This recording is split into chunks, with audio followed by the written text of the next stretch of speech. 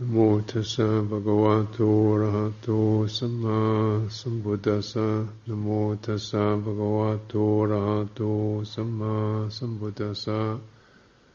Namo tassa bhagavato arahato samma sambuddhassa. Buddhaṃ Dhammāṃ Sanghaṃ Namasami.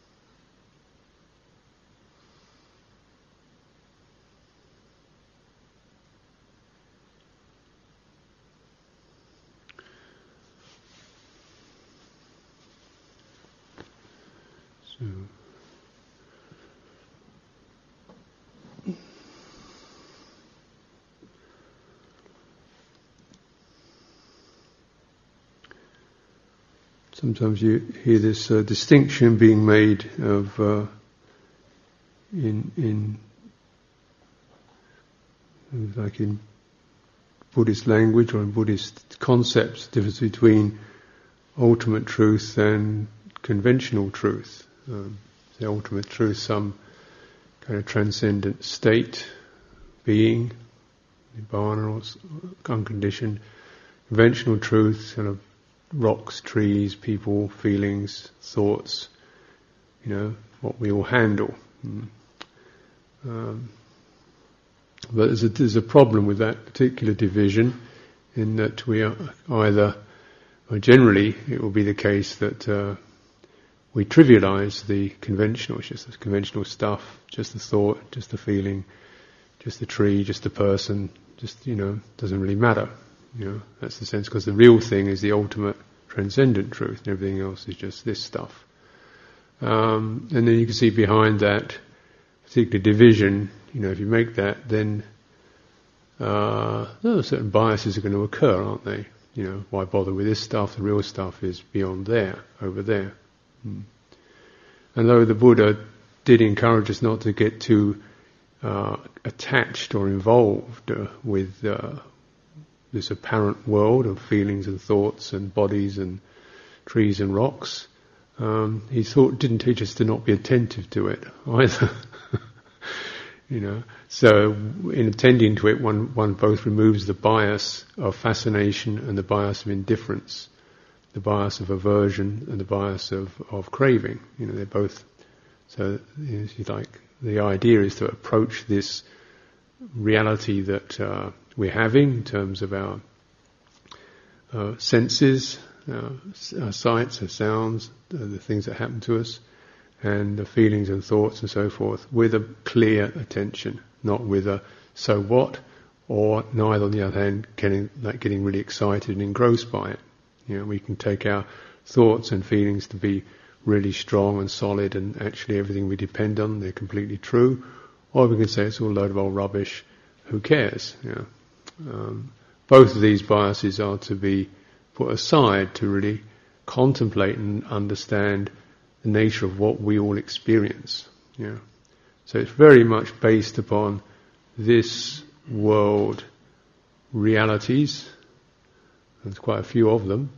If you look around, everybody has a different one.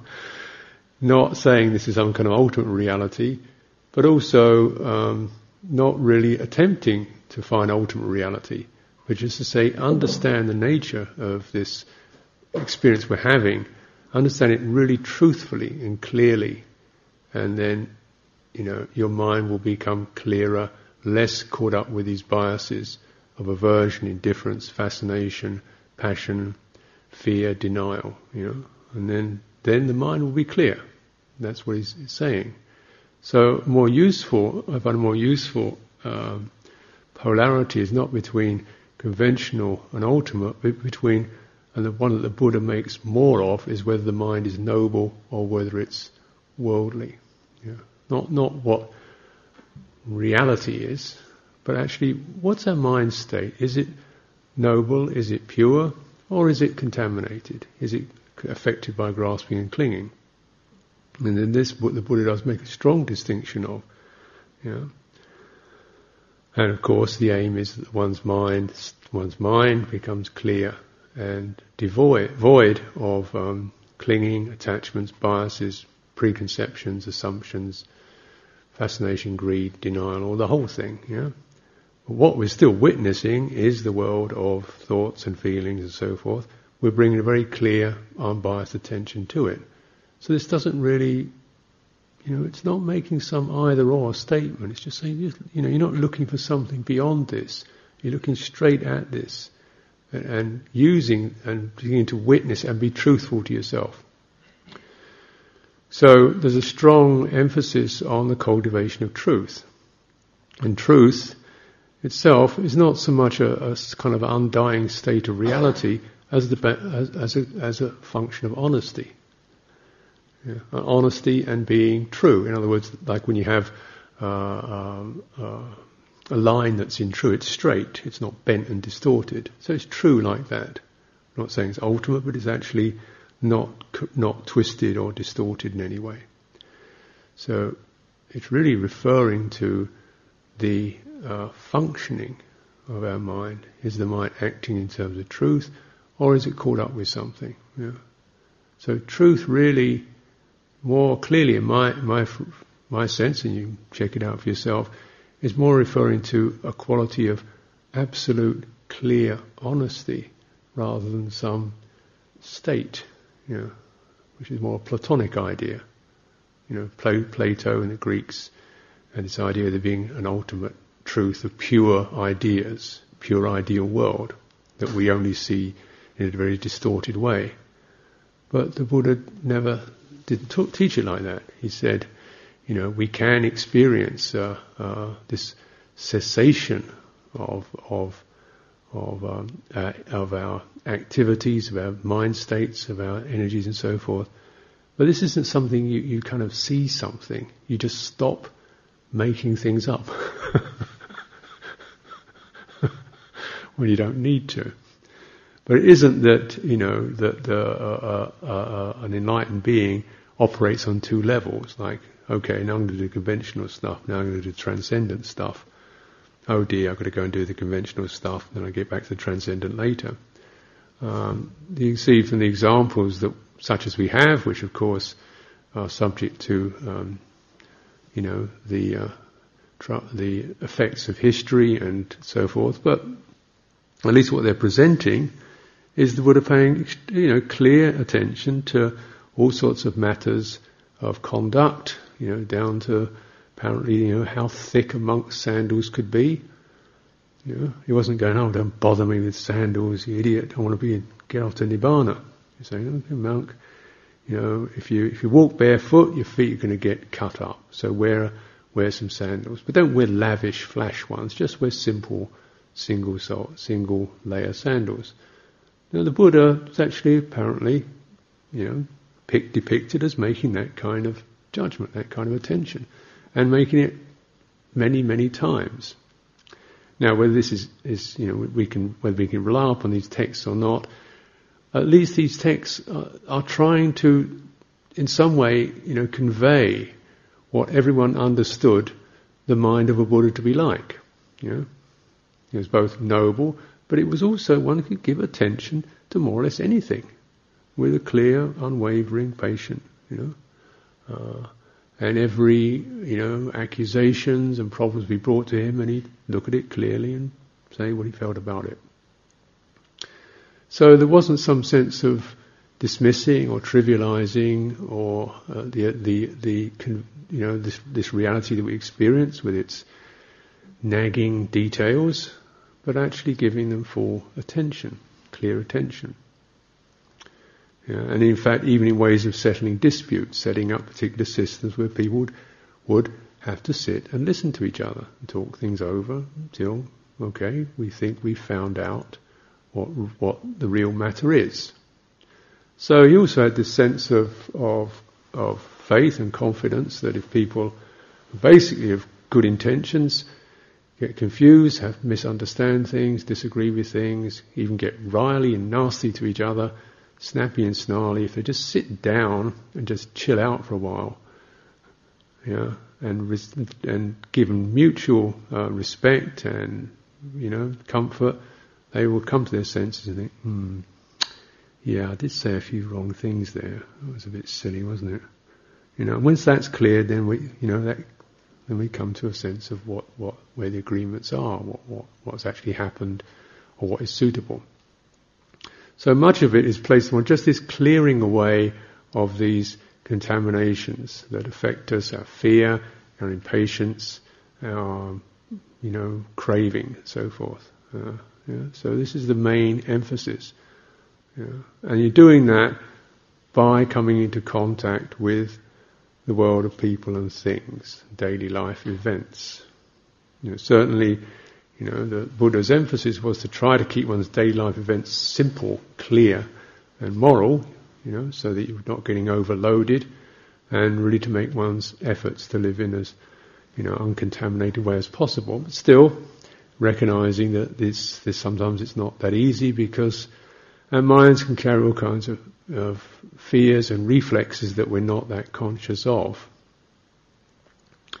There's a particular series of instructions that were given to his son, Rahula. Three suttas, and Rahula's he was his son. And it's just good to recognise this, because sometimes the Buddha gets depicted as a bit of a creep for running out on his wife and kid in the middle of the night. But actually, this is one of those, another misperception. He got framed. That they wrote this story about 300 or 400 years afterwards, because they thought it was nice and more romantic than the actual truth of the matter. But anyway, that's the way it goes, isn't it?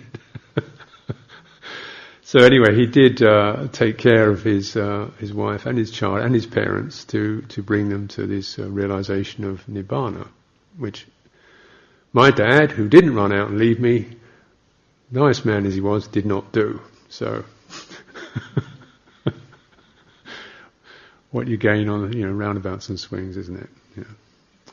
Anyway, this series of instructions first of all begins with in telling Rahula, whatever you do, don't say something that isn't true.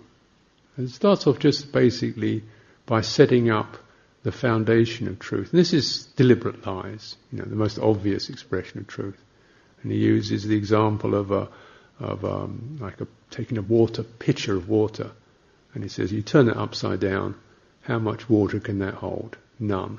So this is just like your mind. If your mind is something that's prone to telling lies, it's just like that. It won't hold anything useful. That's as worthless as your life is going to be. This is pretty strong language. I think what happened must have been that Rahula had told a fib or something or the other. So he's making this very strong point to him. So a person who tells a conscious, deliberate lie, their mind, is void of the capacity to really hold virtues and fulfilling qualities.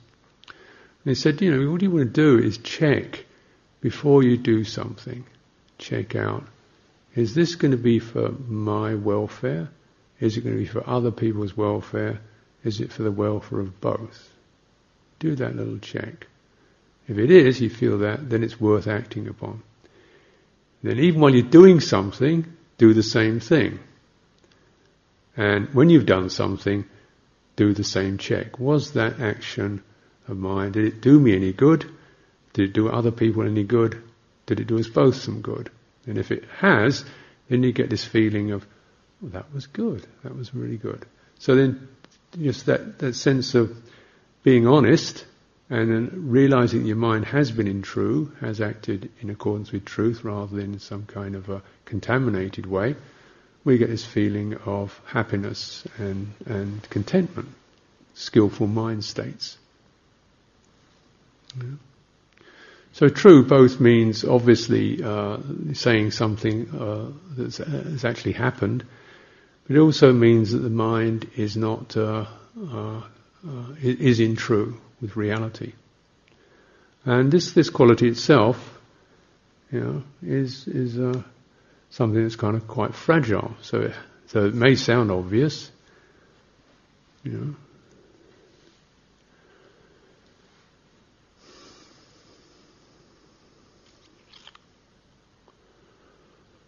I remember seeing this example of a few years ago when they had the lead up to the Iraq War, and the Secretary of State for the United States has actually had these photographs of some things they photographed in the desert of Iraq, saying this is proof that they've got these sites where they're building,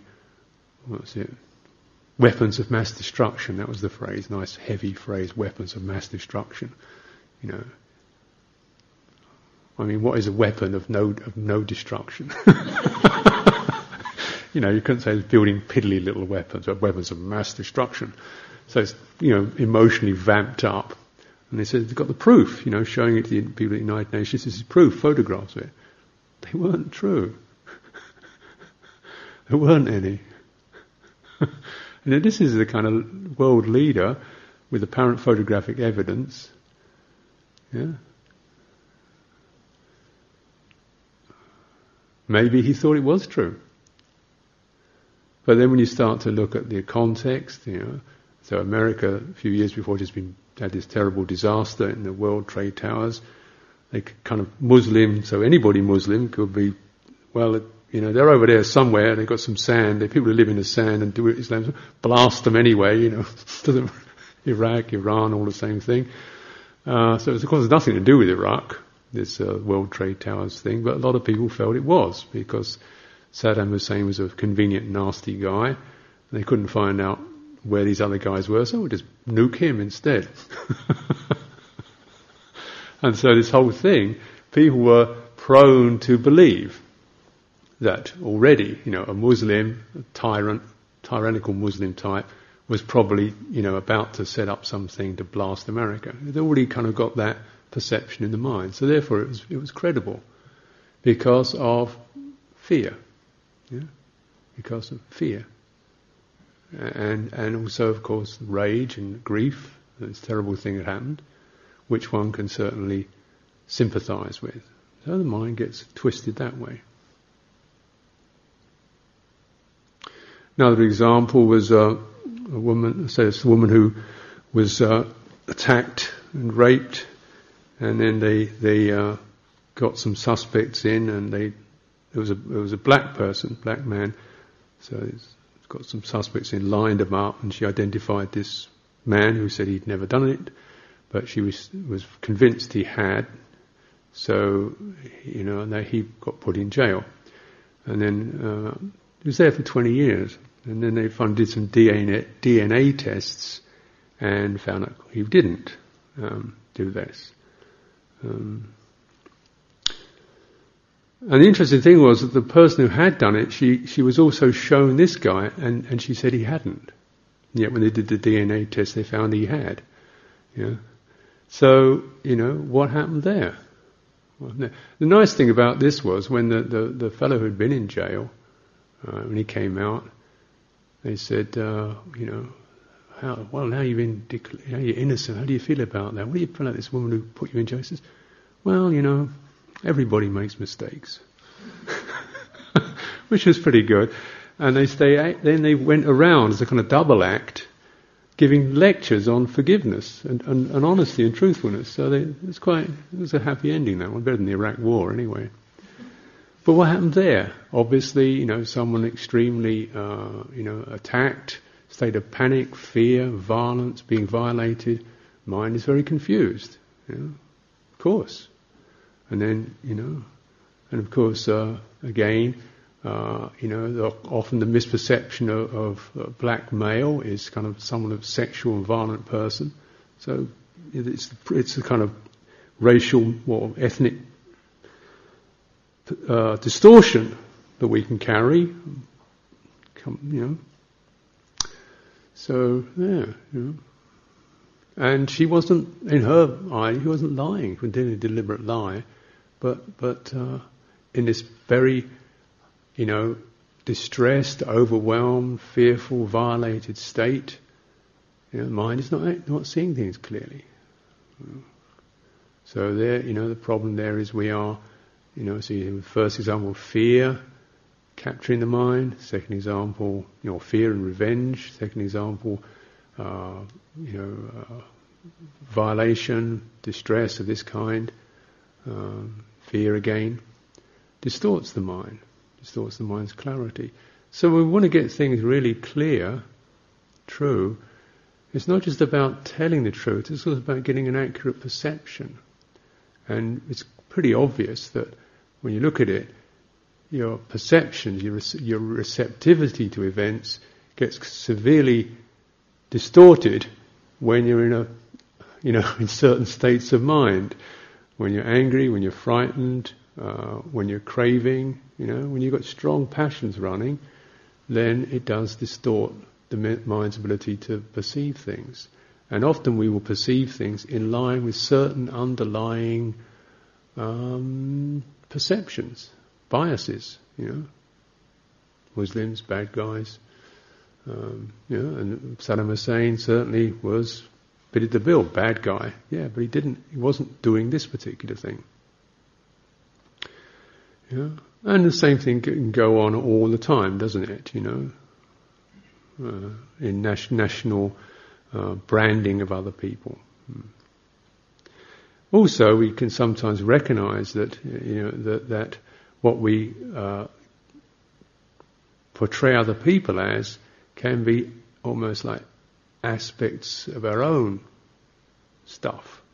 Now, the only country in the world that does have weapons of mass destruction and has used them, of course, is the United States. So, isn't that interesting? It's every. So. So sometimes, this is just something to consider, and particularly in terms of one's own mind, when you're really concerned to get it right, and saying actually, knowing what a human mind is, it's not possible to be totally deluded all the time, but it's possible to be somewhat deluded a lot of the time, somewhat biased by things that have happened, by misunderstandings, by not seeing things clearly, by these reservoirs of fear and greed and aversion and so forth that we all can experience, kind of flooding us at times. So when you really honestly know that in yourself, you say, when my mind's in such a state, it's not to be acted upon. It can't be true. It can't be true.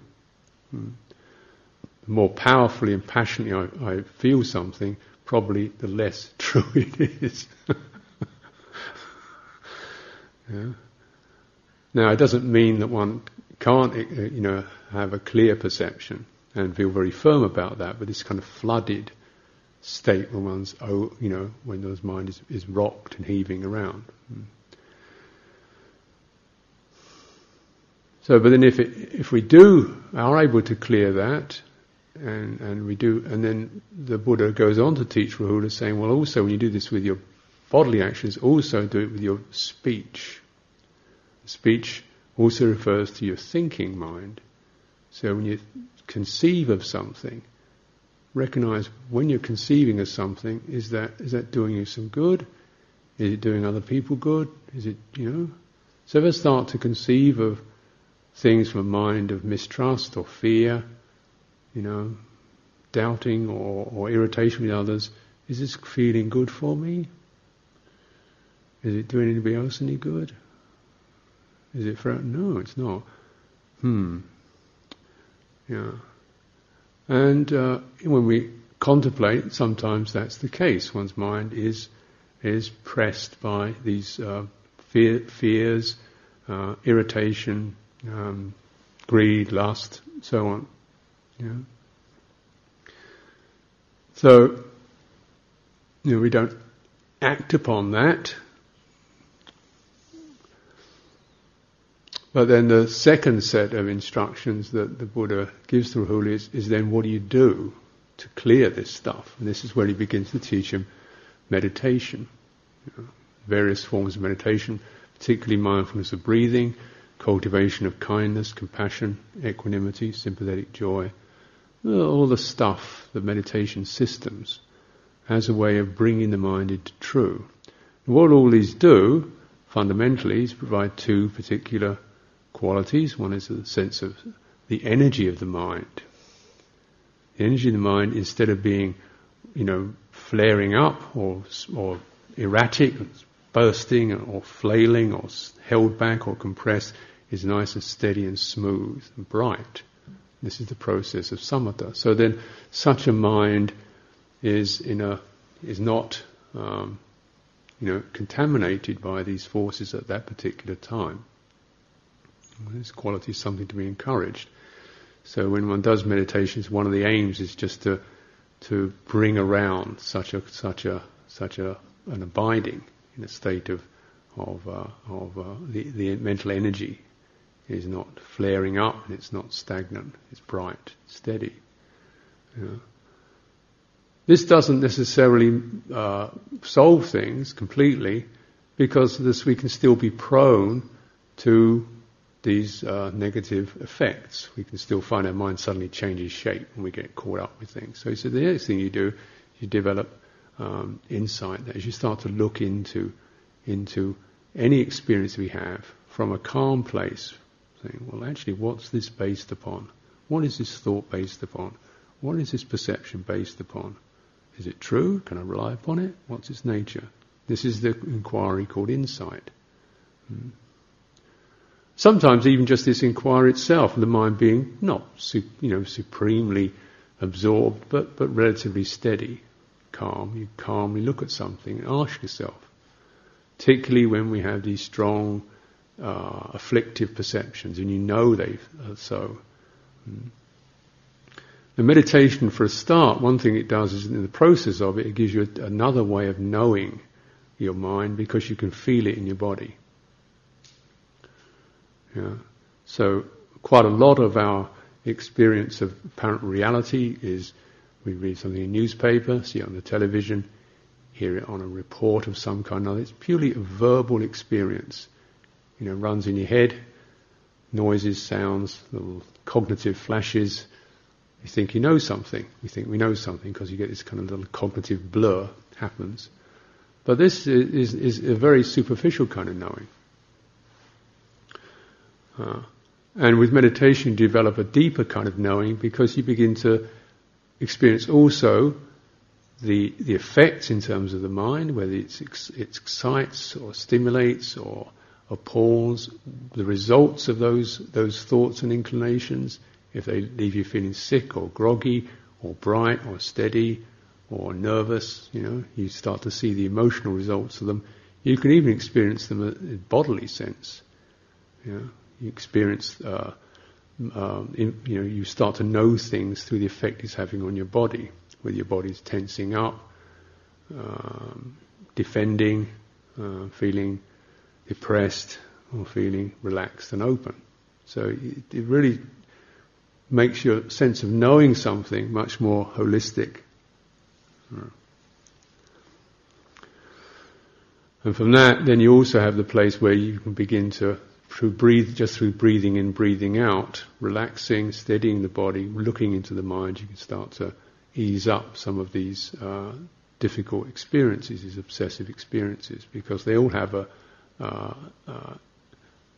quality of affecting your nervous system.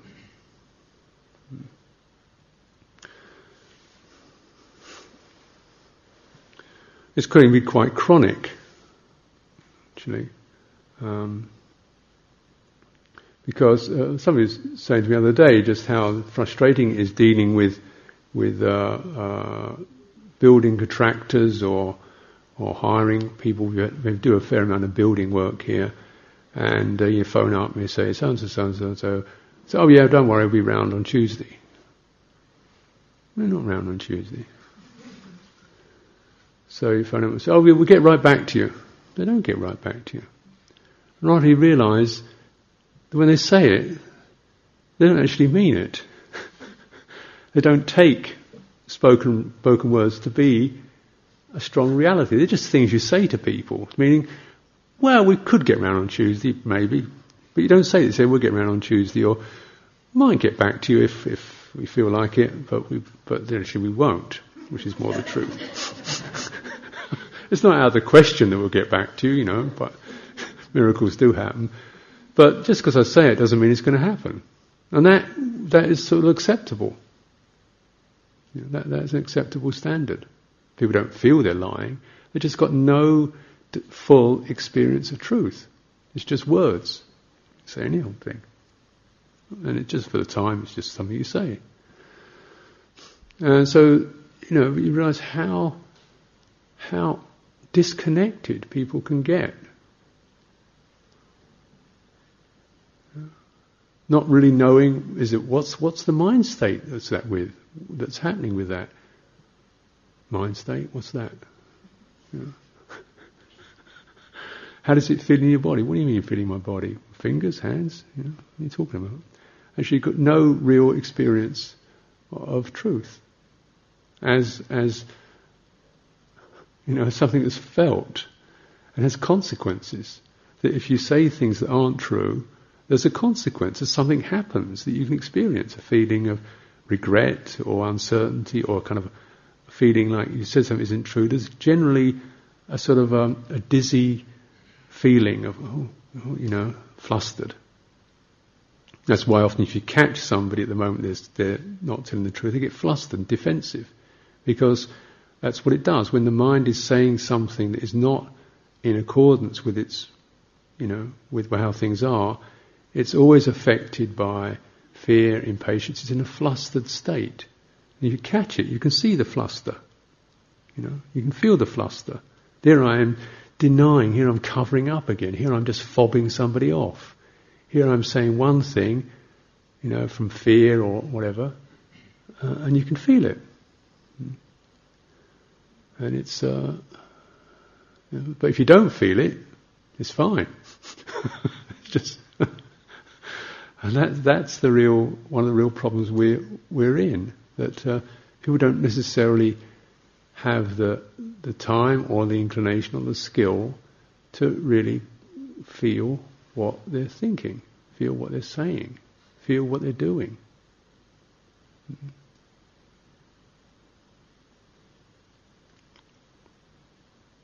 And with that, you can,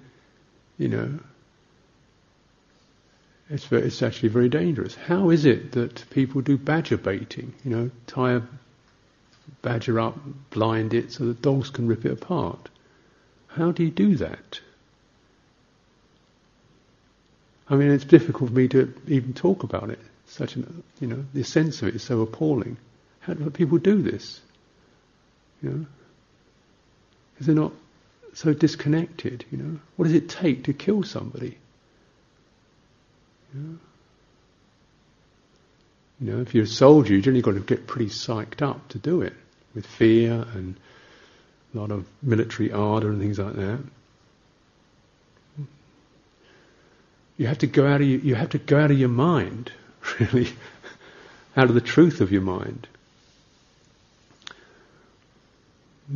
Now the beauty of it is that the sense that if we do stay in true with ourselves, then we find certain kinds of behaviour morally it's disgusting, or just I don't want to be there. I don't want to do that. It feels bad. It's not because you're trying to be, stainless. There's a pragmatic sense of this makes me feel bad. This makes me feel furtive, shifty, embarrassed, awkward, denial. That's what happens to it. So this is very important for us to know. And in this process of clearing the mind, one of the senses of honesty is to be absolutely honest to oneself. If we can't feel comfortable about being honest to other people about what's going on in our minds, in meditation you've got a chance to be, most important was to don't fool yourself. And in meditation it's a safe place where we can look at our instincts and moods and think, wow, this one's got some heat in it. And trying to really clear that for our own welfare, for the welfare of others and for the welfare of both. then a mind that can do that is like a large receptacle that's open and capable of being full of happiness, joy, comfort and ease, at least, skillful states. Mind that's upside down doesn't get it.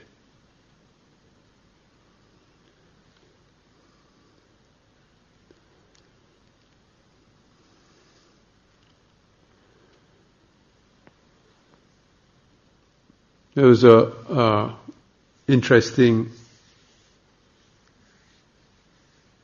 teacher I came across called Byron Katie. She had just a very simple, not exactly a teaching so much as just a little process she'd encourage people to do, just to catch particular repetitive thoughts they had about their partners, their father, their kids, each other, themselves, and say, that particular thought you have, oh Jesus, is it really true? And the first will think, yeah, of course it's true. He said, no, just stop. Doesn't really look at it. Is it really, really true? And then, And how do you know it's true? What is it that gives you the sense of it being true? And generally this means there's a kind of charged up feeling. She did this, he did that. That's how I know it's true, because he said that. And okay. So just noticing that the apparent truth of a difficult perception is some sort of charged up state. Denial, defense, aggression, fear, blame, mistrust, something like that. You can feel it. So then she says, well, don't try and get rid of that, but just imagine what it'd be like if that wasn't there. Just let yourself play with the idea, what it would be like if you didn't have that particular train of thought, that particular energy going around. And don't, so see, is there any reason, is there anything stopping you from going to that place? Is there anything stopping you from letting go of that particular negative thought or impression? No, just check it. Don't try and get rid of it, but just check. Is anything stopping you from letting that pass? Yeah? And you just remember what it could be like, and then see what the obstacle is. Often it's our pride, our fear, our righteousness. Like, I've always done this, I'm always done this, this should not fair. So that kind of thing, not fair. Principles of some kind, and you can feel, however good they are, there's always kind of niggly holding on sense about it. And then just what it'd be like not to have to hold on to being right or wrong or pure or good or bad, or just really nice just to stop having to do that. Stop living in the tribunal, stop being in the law court, of right and wrong.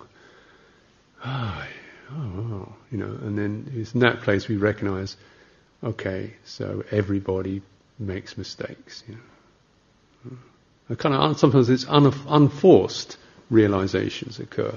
Like, okay, I got it wrong, or well, yeah, but she does that sometimes, but other times she's like this, or whatever. Suddenly the bias unblocks. And it's a kind of interesting process when you've got particular perceptions of places or people or events, just to run through it and actually contact the charge that's there and why it's stuck or how it's stuck, what is the force that sticks it. And her emphasis is not to in any way belittle that or say forget about it, shrug it off, doesn't matter, but just really contemplate it and see how much you really want to have that one, how much it's worth for you, and what it'd be like without it, and which one you'd like to have. And then just let the mind, once it can see an alternative, it will tend to go to that which is better. The problem with a mind that doesn't meditate is the mind that doesn't meditate is so caught in its thoughts and perceptions, it doesn't know there's an alternative at that particular time. It doesn't know anything other than the thought or perception that's occupying it at the time. So there isn't anything else but this. Yeah? So that clinging becomes a feature of a mind that has no self-reflection, no ability to step back from its perceptions and thoughts. Whenever this occurs, we can have a sense of alarm that we're in danger, when we're not able to, pause, step back, contemplate our thoughts and perceptions. Then we're in trouble. Because then the mind doesn't see something other than that, and it must either hang on to those thoughts or perceptions, or start proliferating on them, or start trying to repress them. It doesn't actually feel the sense of release being anywhere available, so it doesn't know where to go. So when we start to recollect that it is possible for us all, at any particular moment, from directly attending to thoughts and feelings as they are, but with the emphasis on them, we're not holding them, attaching to them, or pushing them away, just trying to contemplate them as processes in themselves, the mind starts to get a sense that there is another, there's a wider space that I can be in, and it will tend to go to that. This is what happens with people when their meditation, when their meditative process works. We experience something, sense of dispassion, release, openness, whatever, and the mind just goes there because it's a better place to be. But the point is, even though when one's had the experience a few times, what can occur is we think, oh well, there's this space I can go to apart from this thought or feeling. Yeah, so this thought or feeling doesn't really count. We don't go through the process of actually contacting the thought and feeling. We philosophize about it. That is, having had the experience of transcendence for a while, on a few occasions, think, okay, so all thoughts and feelings are just impermanent, unsatisfactory, not self, don't really matter. And that idea then replaces the process of experiencing it. Yeah? Like you skip the process. So even though your head knows it's impermanent, your body doesn't. Your heart doesn't. You haven't really gone through it again. And it's certainly wonderfully humbling to realize how enlightened one can be on a good day, and how unenlightened one can be on a bad day. I think I was enlightened yesterday. I know all this stuff though. I've been studying Buddhism all these years. I know thoughts are impermanent, and it's still kind of actually realise that. But actually, now I've got to deal with this one again. This silly little knittering thing. There's this lovely luminous space I could be in. Instead, I've got to deal with this knittering, grumpy grudge. This is great because it certainly, kicks the arrogance out, the conceit out, and it brings in a greater deal of compassion. So the third instruction of the Buddha, or I think it was the Buddha, maybe Sariputta, his chief disciple, gave to Rahula, was just contemplating all these phenomena as they arise, as changeable. It doesn't sound that impressive, but this is not deciding they're impermanent, but experiencing them as that. It means you've really got to be with them as they change. You can't kind of say, oh well, they're impermanent, so what? You've got to actually contact them directly so that it's known not just as an idea, but it's known as a full holistic experience of something that was capturing you, energizing you, stimulating you, waning and dissolving. And there's a real feeling with that, a feeling of release. It's not an intellectual experience, it's not a philosophical statement, it's a feeling of, something that you were caught, bound, energized, fixated, pressed with. And it's like weight coming off. And so that process is then through a very always willing, always humble, to attend to the, sometimes embarrassing quasi-realities of one's mind, with a sense of real patience, and give this quality attention, not obsessive, but attention that can see it as a process. And then, because some of our fears and worries and grievances are extremely potent, extremely charged, you touch them and they start proliferating.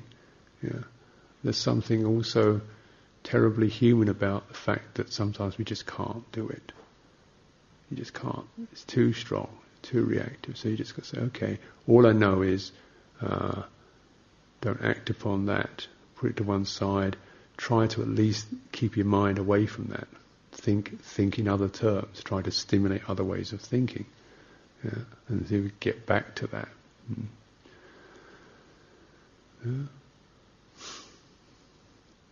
Because it is possible, to a feeling that that is honest too. It's honesty.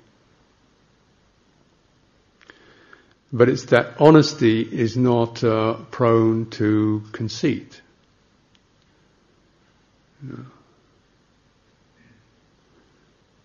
If we said, well, who's the most enlightened person in the room, there'd be a little bit of charge over, who is. If you say, who can tell the truth best? Well, it's not very interesting, is it? Who can be truthful about their state of mind? Who can be truthful about their jealousy and spite? Put your hand up. Who's most honest about their jealousy and spite? Nobody's hands goes up. There's no real charisma in that, is there? But who can realize ultimate reality? Well, yeah, I want to be one of those. So you see the kind of the bias that can cause us to overstep the real process. That's the most important thing, and what in fact the Buddha spent most of his time teaching. If you look in the scriptures, the amount of time he mentions Nibbana compared with the amount of times he talks about hindrances, defilements, impermanence, need for honesty, need for virtue, need for renunciation, is the time he talks about the goal of the experience of release is very, very small. Now and then he's saying there is, and it will lead to this, but it's like 5%. Mostly he's talking about, get real. Get your hands on this stuff. Don't think it's something terribly personal that only you have. This is the story of why we're here. And as long as we can keep honest with ourselves, then there's a sense, even in being honest about one's own limitations and difficulties, there's a sense of straightness, straightness, uprightness. And then this is available for all of us. The unflustered mind, the mind that's not furtive, denying, covering, projecting, dumping on others, just saying, I have this particular thing. That's the way it is for me now. And there's something that's very beautiful about that. So this is the recommended process, truth, and then this will lead to a clearing, a release, and generally the expression is one of experiencing release rather than truth. Truth is a more relative, skillful means than a final result. Certainly, it's true, but the main quality is not. It's also released. Until we know that, until that experience is happening for us, we can know something's not true in our own minds. So when we feel that sense of the, weight or the gnawing or the pressures or the anticipations of the future or the regurgitating the past, it's time for us to say, what's going on here? Why is this happening now? something 20 years ago, still stuck with this one. Still stuck with that feeling of grudge. Wow, it's 20 years ago. But you better get on board with it, because it's going to be there for another 40 years otherwise. It just doesn't go away.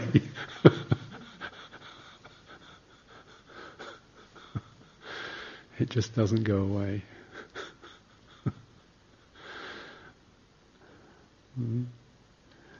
So, as this process can be rather exacting, I wish everyone to take it lightly and proceed with patience and goodwill. So, thank you for your attention.